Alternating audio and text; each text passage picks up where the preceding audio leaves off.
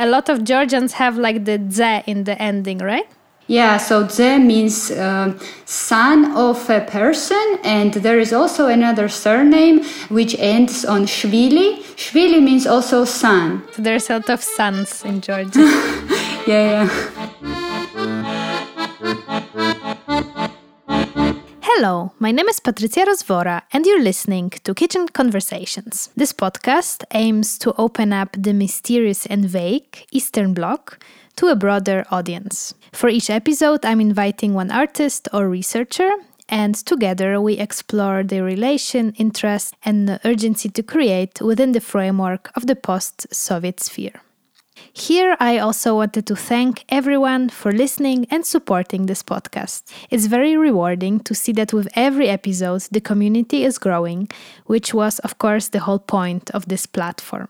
If you're a regular listener, you might want to check out my Patreon page, where you can support my work and help me develop this amazing but time-consuming project.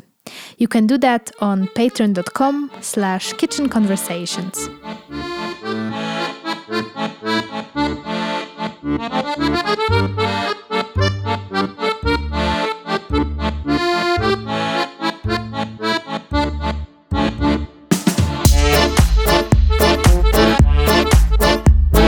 Today at Kitchen Conversations, you're gonna meet Georgian filmmaker Mariam Agladze. I met her at a film festival in Rotterdam, Grandmother Film Festival, that I was speaking a little bit about during my podcasts with Sofia Tabatadze, who is the organizer of that festival. So if you're curious, go back to that podcast.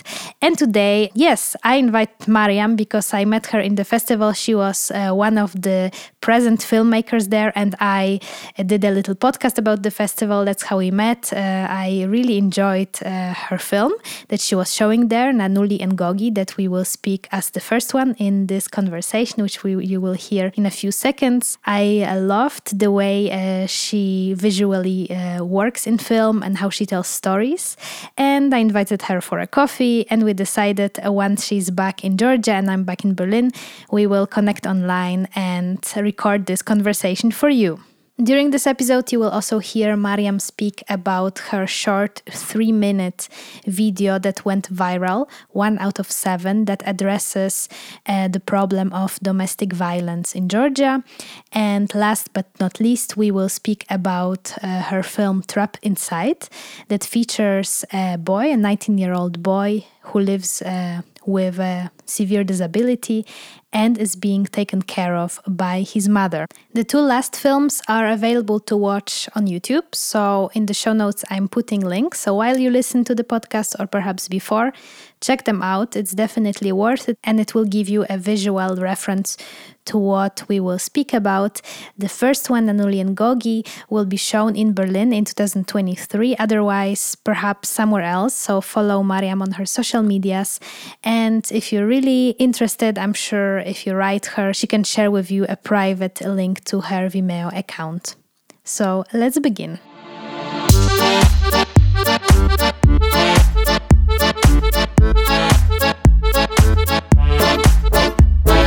Welcome, Mariam, to Kitchen Conversations. Where are you now, actually?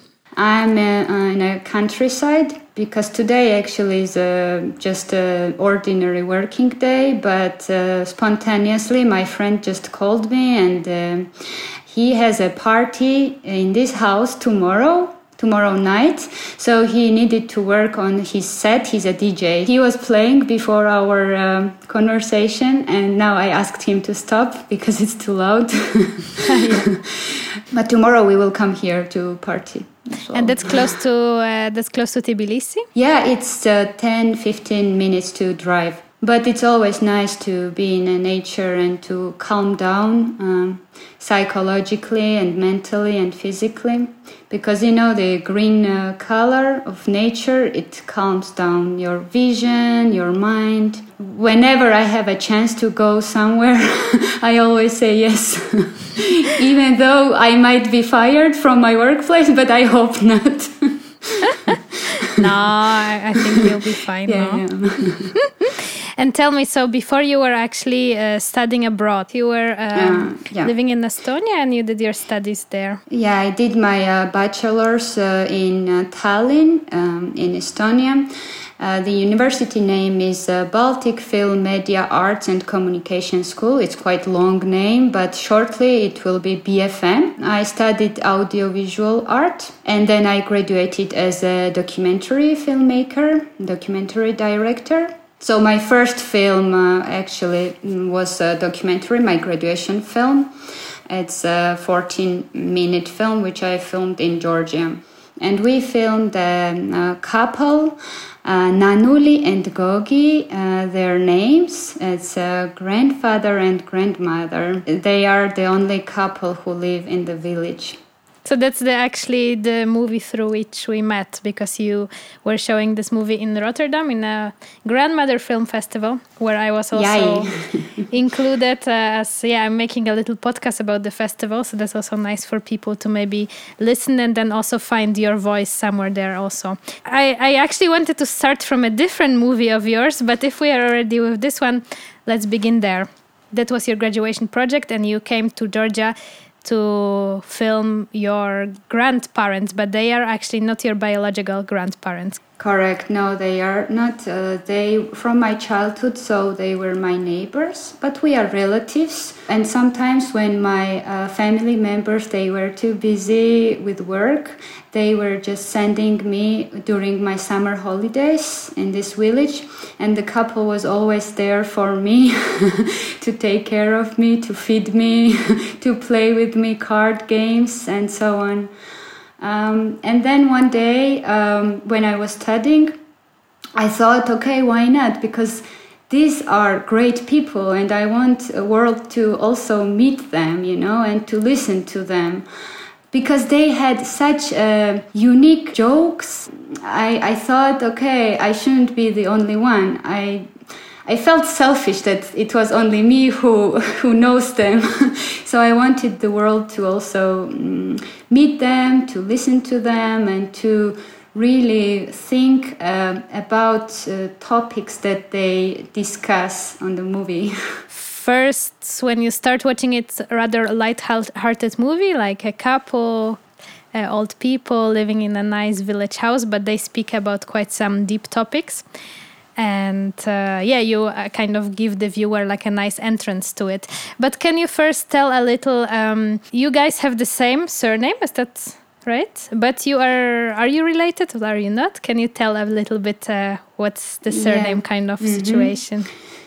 So my surname, Agladze, it's my mother's surname. But in general, in Georgia, when a child is born in a family, automatically this child has a father's surname. But in my family, it's a funny story. When my mother and father met, my father is from Ukraine and he needed to have a job in Georgia because he wanted to live in Georgia, not to go to Ukraine. So it was really hard for him to find a job with the Ukrainian surname. So my parents, they decided that my father should have my mother's surname. So in the end, my father got my mother's surname, and that's why me and my brother, we have like Agladze, which is actually my mother's surname.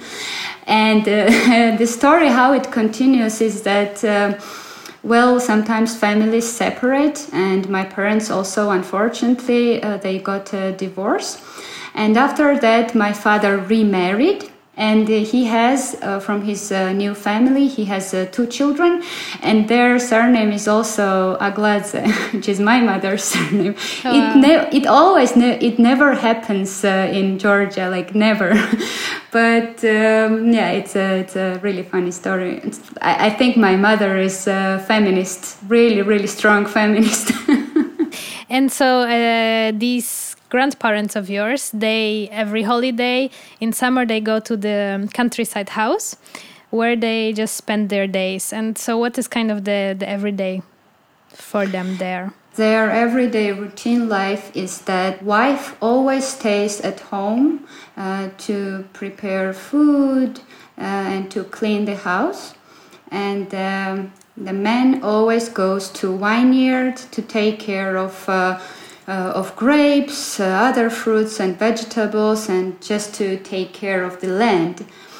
Just to watch how it goes, how the plants grow. So he needs some time to be alone, but usually wife gets a bit upset and angry when he's gone, as they are all alone in the village. Especially when you're old, probably it's really, really difficult to stay alone for a longer time. And in the evening when they meet, they usually have like arguments, small argument with the jokes, of course. It never grows into violence or something like aggression, never. They just discuss things, and then they are together again, happy. And they also speak about death, right? So they kind of feel that at some point one of them will be gone. And they are kind of jokingly speaking who will be the first and how will the other deal with it. So they are very much aware of their age. And I think that was so beautiful how you showed it through certain symbols. Can you talk about that? For them to be filmed, it was something new. They never had an experience to work with a camera. So I only asked them one time, just once, just don't look into the lenses of the camera, and that was it. And they understood what to do, and they were behaving so naturally that I was so happy that the movie was going to be successful, because in documentaries it's really, really difficult. Like for fiction film, it's easy because you have actors and actresses and you know that they are experienced, but for documentaries there is a chance that something might go wrong. So I was really happy that they started to talk, to have a dialogue naturally. And as for topics, I also didn't ask them to talk about death, obviously, because I didn't want to upset them. Would be strange, no? To ask about Exactly. I thought that they will talk about it because they always touch this topic whenever there's a guest or someone. Because for others it's difficult and it's a bit uncomfortable to be with older people and to talk about death, of course. But they were making it so light with their jokes, this topic. And you also laugh, even though it's not funny at all. But you laugh. So their ages are 86 and 84. So they are quite old. They can walk and they can think rationally. So they don't have any kind of disease. So I'm happy for that, and I'm very glad that they are still like energetic and they can still move. And when they started to talk about death, they were making jokes like who's gonna be the first. So my movie's initial title was First You or Me. But then somehow we changed the title and we just decided to have it as their names, Nanuli and Gogi. They talk who's gonna go first, and the husband says that I wish that you go first to his wife, because I want the house to be clean and to be ready and to welcome me. And that's what they are making jokes. Yeah, it's really nice to have that kind of sense of humor. So fun. Always good. Yeah. So in your movie, we see the man that goes to the field to work with this special tool to cut the grains and the grass. And that's also the symbol of death. And this is kind of very funny how he comes back with this tool and then they start speaking about the death. Or like, I think the wife is asking, so did you see the death? Why have you been so long gone? Like, did you talk to the death? And it's very funny because he's holding the tool. So it's like almost he's the death, you know, which is like so hilarious. Right. Yeah. It's funny how different people see this movie because actually that tool, it's always in the village, it's in everybody's village. It's always there in the garden, in the backyard, in vineyard.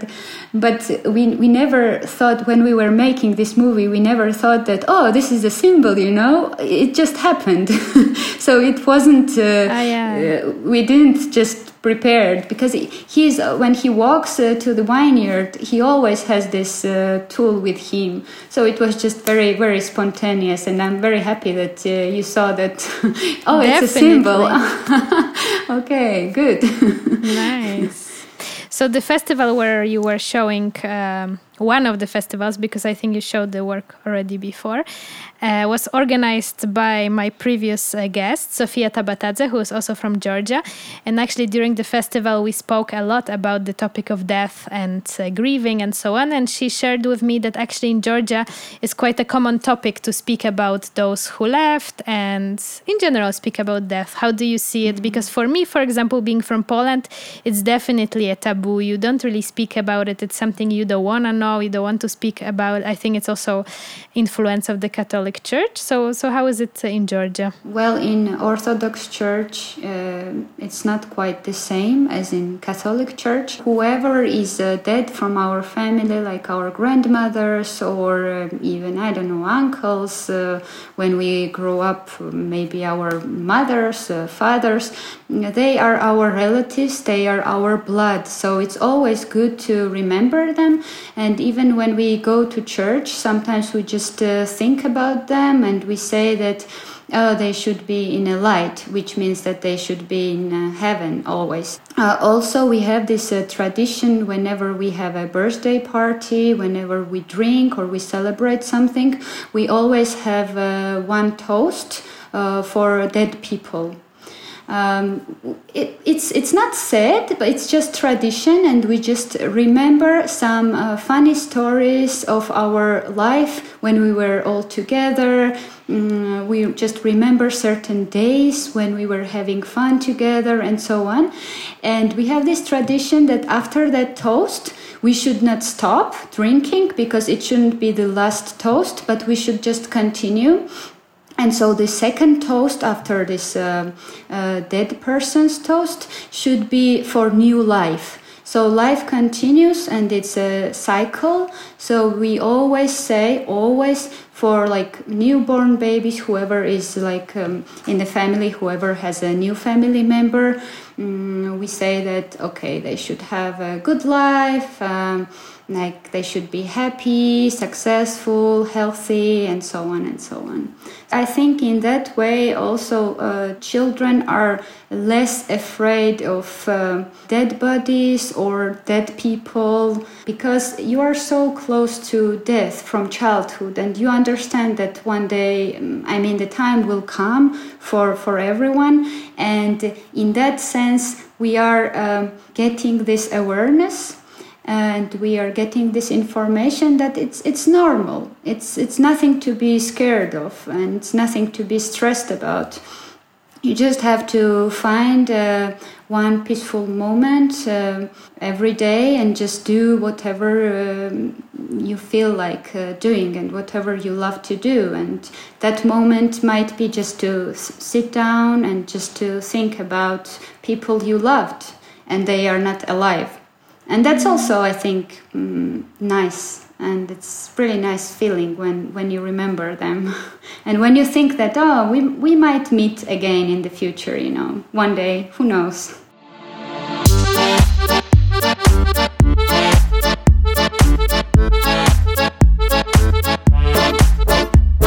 In this few-minute break, I could be promoting a useless product or an external sponsor that would allow me to make this project financially sustainable.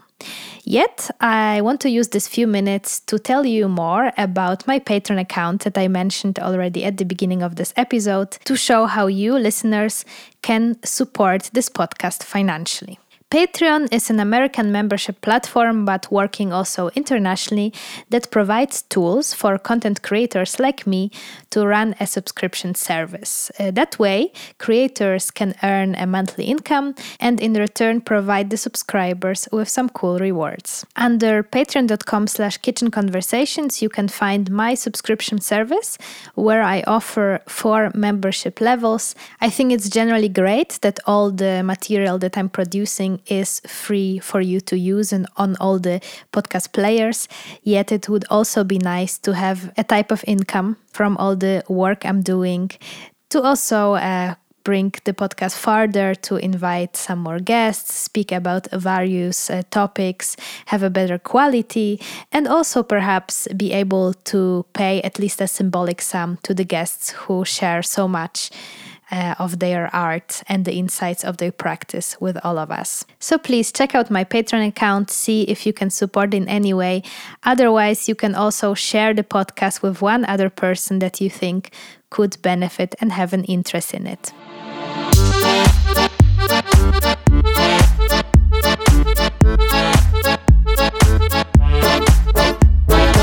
Tell me, Mariam, do you feel more like a filmmaker or like an artist or activist? How do you define your practice? I think as a documentary filmmaker, I just like to talk about topics that I really care about.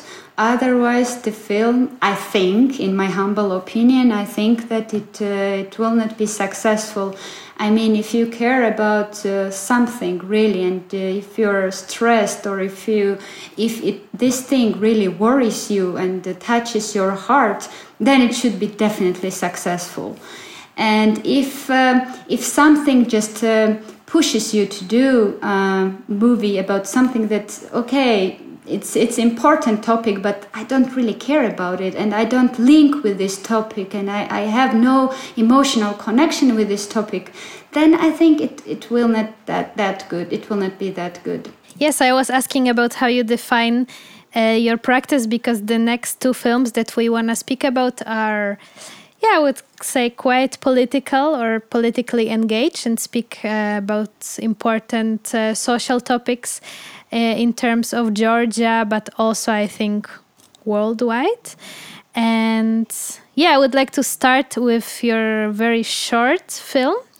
It's only 3 minutes 17 seconds long, but it went quite viral, and it's a very powerful piece. I think I saw it 3 times and it really touched me. It's speaking about the problem of domestic violence in Georgia. So first thing that I want to mention is that domestic violence against young women is quite a big problem in Georgia if we check statistics. Before our conversation, I checked the statistics, and last year the number was 16,328 total victims. Okay, these are both men and women, but majority of them are women. So first of all, I want to start with the reason why it happens and with whom it happens. So I think, and professionals say that the first reason is that women are not financially independent. So whenever you have a family, you kind of feel that, Georgian women, not like all of them, but it's patriarchy in Georgia. So men is raised in a way that they have to be a leader in a family, and they have to be strong. They have to have high salaries. They have to be powerful, and they are also a mechanism of control. They control women's behavior. They control how they are dressed, where do they go, how they behave, what they say, and so on. But this is actually also violence. It is actually justified by our society, unfortunately, but it is what it is. That's also what people often tell me about Poland, but then I say, no, but among my friends, I don't really see that. But how do you observe that within your kind of peer group? I think also young people have problems, like not only older ones, because we still need the dozens of years to somehow overcome this and to become more a better society, I would say. But we are not there at all, and we are not even going to that direction. Because whenever you ask people, society, they tolerate violence. They say that, it might be women's fault because she got beaten by her husband. I mean, it's just nonsense. Come on. It's physical, mental abuse. It's something that you shouldn't tolerate, never. Doesn't matter what is the reason, but you shouldn't encourage these people who beat their wives. It's like system of patriarchy. There is a pressure on men that they should have high salaries, they should be successful, and if man is not successful, then they become violent because they're not successful, and they fulfill themselves to prove that they are still powerful. They beat their wives. But on the other hand, if, for example, a woman has a better salary, and if woman is financially independent, and they have better salary than their husbands, this also triggers men to become violent. Because they feel that they are not powerful enough, and they are insecure in that way, and they want to prove again that they are still in charge. The good thing is that the last couple of years we started to talk about it, because significantly more NGOs and public services have been involved in this topic to raise awareness and to provide needed services for gender-based violence. And the number that I mentioned before, this is the number that victims actually called. They actually dialed 112, this service. But imagine how many people are there who have not called, and we don't know the statistics. So we have to double or even triple this number to actually have the correct number of victims. The economic system and the situation of Georgia in general doesn't really help, and it just kind of enhances this frustration of people, right? And this kind of inability to actually make money and have a easy life, and it's just like a circle. Right. We have some NGOs that work on that topic, but then these women sometimes they have no education whatsoever, and they when they were 16 or 17 or 18 years old, they just butts and got married, and they left their education, they left their careers, everything just for the family. And then when they become victims, they ran away from their homes, and even their families are not taking them back. Like their parents, they are not taking them back sometimes, because they think that, it's like what others will think about us, what neighbors and what relatives will think about us, that you got divorced and now you're gonna live with us. No, and they are just left alone from everyone else, from their parents, from their relatives, from their friends even. So, and they have nowhere to go. And sometimes that's the reason why they go back to their husbands, their violent husbands. So you took part in one of those programs, which kind of provided some finances for artists and filmmakers to kind of make something and comment on this topic, kind of bring it out from the underground and to the public. One day I saw that there was this open call from Radio Liberty, Radio Free, so-called. I saw this open call and I thought, okay, aren't you bored? I asked my friend, let's do something, let's have a project together. So we started to brainstorm together with our cinematographer, and we were thinking, okay, this is a pretty harsh topic and we should be really, really careful about it. Then we had the idea to get actual calls from 112, which is also, it's the same in Europe. When you want to call for help, you should dial 112. So we decided to go to Ministry of Internal Affairs and to have actual calls, real actual calls. And surprisingly, they were happy to share it with us with one condition, that we would pitch all the voices. So pitching means just to change the voices so no one could identify their personality. And so we pitched the voices of these women who were victims of violence, either from their husbands or from their fathers or from their other relatives, and they were all men, aggressors. And when we had all these voices, then we were thinking about visual part, and we decided not to stage anything, but just to film plain buildings in Georgia. We went to countryside, and we found some really beautiful buildings, and we thought, okay, maybe violence happens here as well. And we just filmed these buildings, and that's all. There are no other visuals. There are no people. Just these voices and visual parts of buildings, exterior and interior of different houses and apartments, which we found in Georgia.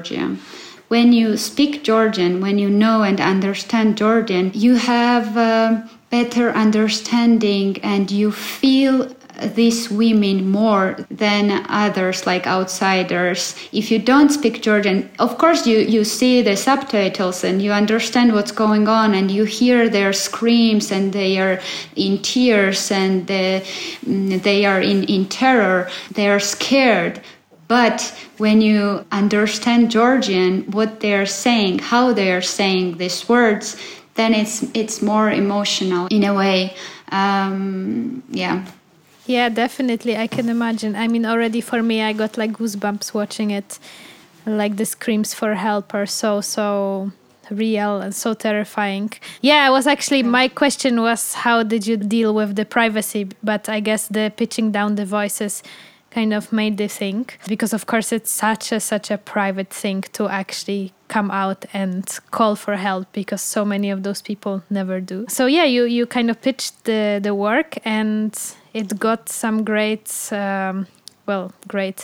It made the thing, right? It really reached the audience and it addressed the problem, and as you said, it went viral. I actually didn't expect that, because on that topic there were also other films, other artists also made short films about this topic. Next day I got 2 invitations from 2 different TV stations, and they invited me to have a talk about this issue. And also many people reached me on Facebook saying that thank you so much for making this film. And now even some victims texted me saying that it gave me a power to leave my husband and to go somewhere else, because I feel that there are so many other women who have the exactly same situation and life as me, and they got this energy to leave their husbands and to change their life radically. So I think I succeeded in a way that I gave some people motivation to do what they should do. The visuals were so calm, and you kind of juxtaposed it with this brutal situations that happen behind the calm doors and calm facades of blocks of flats, And I think that's also, I guess, why this problem is so little discussed, because it happens in the domestic. It's something private that is not discussed in the public. And I think this was also even a discussion quite recently in the Polish government, that you cannot kind of put laws on something that happens privately, that what happens in your house is your own thing and the family should deal with it themselves. The title is 1 out of 7, correct? So these were statistics in 2019 when we filmed this movie. And the statistics were that every 7th woman in Georgia was a victim of violence, domestic violence. And that's why we decided to have this title 1 in 7.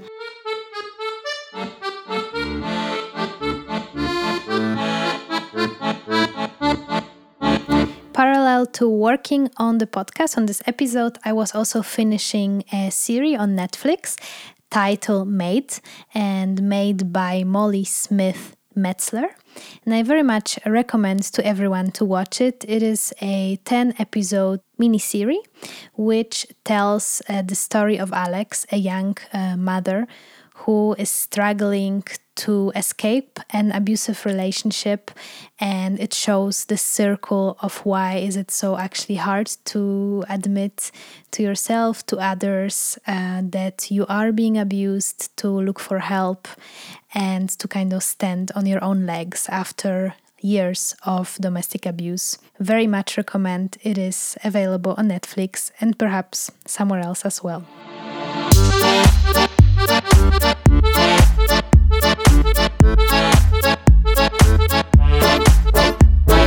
I feel you in general have like this urge to perhaps go inside the houses and show something which is a bit like unspoken about and not kind of taken care by society.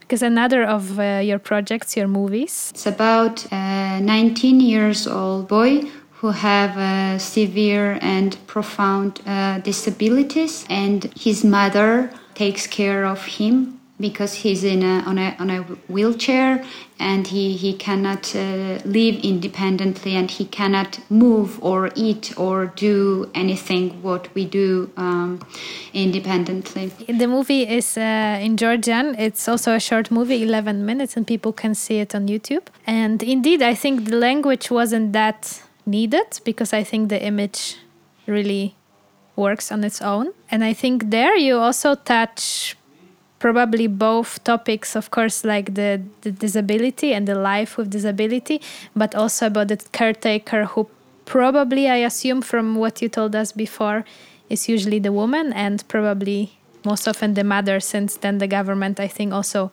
doesn't provide and help there much. So can you tell a little bit about the situation of disabled people in Georgia, if there is some help from the government provided? So there are public services for individuals only under 18. So once you're 18, you are on your own. So the government provides services. There are daycare centers, there are therapists, there are non-formal education schools which are free. They're totally free. There are also home-based care practices, but it's limited, so not largely accessible. But what is the most important thing, that all these services are only in capital, in Tbilisi. So for people with disabilities who live in regions, it's pretty hard for them to get access for these services. And we don't have specific services for severe and profound disabilities, what the main character has, because these children and adults are usually locked inside, either with their families or they are transferred to psychiatric hospitals, even though they are not psychiatric psychiatric patients. They are treated as psychiatric patients. They are given some pills to calm down and to sleep the whole day. So they are not like a big problem for others surrounding them. As for the main character, there was a really funny story when we were filming him and his mother. So his mother was telling us that recently they got an invitation from the army. So they were inviting him to go to army as a soldier. Well, it's mandatory for Georgian male to go to army when they are 18. But imagine Vago, is his name, Vago, sitting on a wheelchair. Like, he cannot move, he cannot do anything, he cannot even eat independently, but he got this invitation to go to army. It was funny and at the same time like not so funny story. So his mother was sending them back, like replied to the government that, yeah, sure, come and take him, like take care of him, whatever, like I will get some rest, when he's gone. Unbelievable. So the mother is pretty strong character as well. She works in a theater and film institute as a doctor, but usually he goes to work maybe two or three days a week, and all the other time she's with her son all the time from morning till they go to sleep, and then at night also sometimes he gets this shakes, because whenever he wants to show his emotions, his body is shaking. When we entered their house, he was worried a bit, but then after some time he was calm, because he got drugged from the medicine he's drinking usually during the daytime. But we managed to film. We spent actually the whole day in their house, from breakfast till dinner, and at night also we entered their house actually when they were sleeping. So it was early morning, and the first scene, of course. Yeah, and his mother told us to go there, because this waking up is a kind of big ceremony for him and for her as well, as they sleep together in one bed, and when they wake up, we showed the whole routine of the day.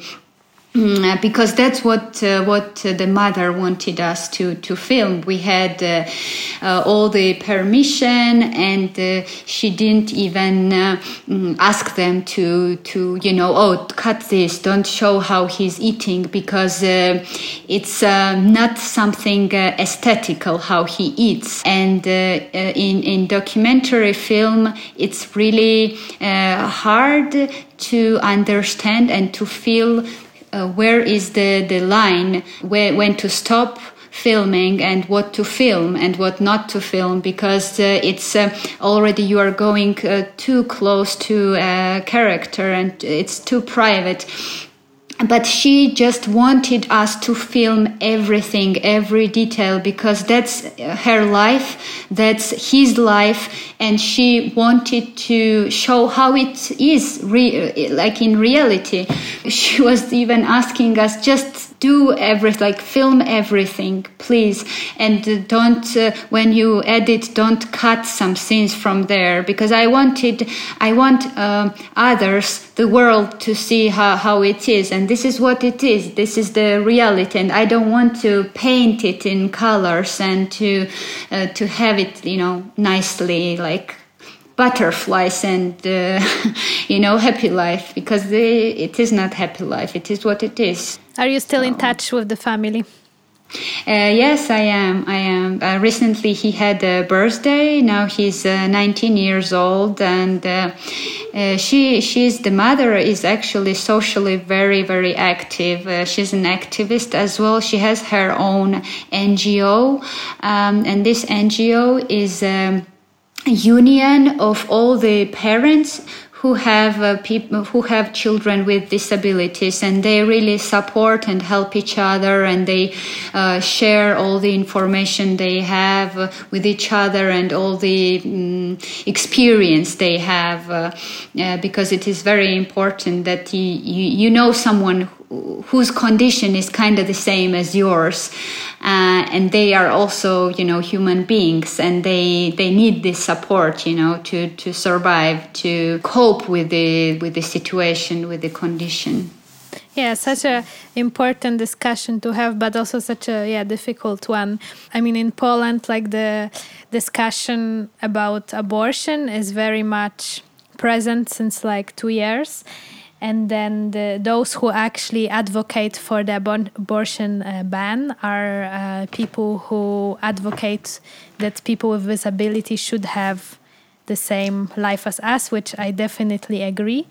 But then what about the government and the lack of stuff they provide and all those problems which should be addressed? And I think actually people like the character in the movie, the mother, should be the ones speaking in conversation about abortion, because right. Those are the ones who decided, made a choice, and should have a choice, Currently, abortion is legal in Georgia, and there are numerous cases of abortion, which is sex-selective abortion, meaning that pregnant women terminate their pregnancy when expecting a female child, so a girl. So abortion being legal in our country is an important step, because there was a time when it was illegal, and many women were going to underground clinics and hospitals to do it, even though it was putting their life at risk. And those clinics were definitely non-sanitary, obviously, but it was many, many years ago, and right now abortion is legal, so it's up to a family, up to a woman who is pregnant, to do whatever they want to do. So it's their call. As for people with disabilities, we don't have such case when you're pregnant, the doctor says that, okay, they might say that, okay, your child might have autism syndrome or any other disease, but there are always a chance when they cannot see that, and when they think that the baby is pretty healthy, and then woman decides, okay, I want to keep this baby, and then when they give birth, after a few years, then they discover that the baby has some disabilities. So it's always up to a mother, up to a parent, to decide whether they have to carry and keep the baby or not. But I'm happy that you're making works about it. It's so important, and I'm happy that people can just see them on YouTube, and it will also reach more audience, I feel, and perhaps motivate people to, organize themselves and also see that there is other people going through the same things. I guess that's also super important. Let's end up with a little uplifting note, although I think it's also important to speak about heavier topics on this podcast as well.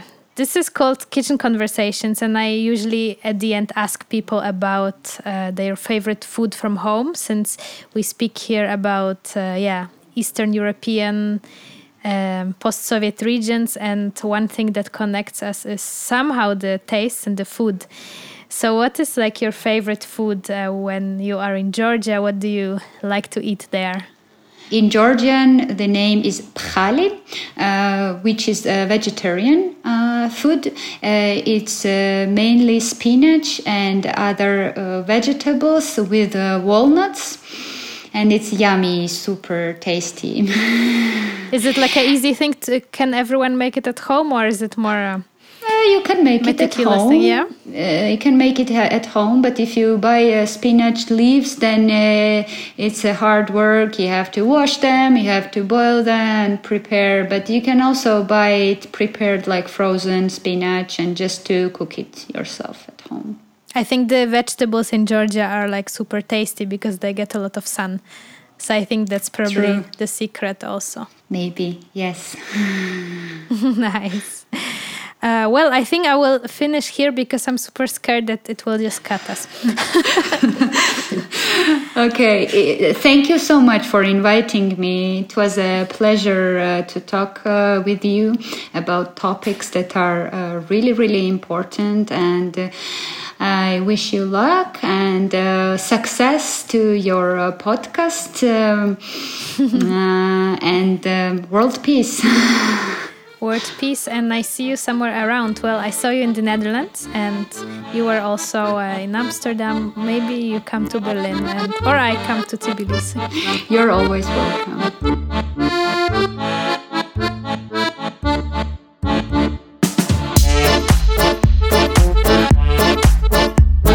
And this was it for today. Thank you for reaching till the end of this episode. I will see you next time with another great artist and speaker. And as mentioned at the beginning, you can support this podcast via Patreon on patreon.com/kitchenconversations, or alternatively, you can also help me develop this platform by making a one-time donation, following my Instagram account, or leaving a comment on one of the podcast players. All of the needed links are placed in the show notes of this episode. Take good care. Until next time.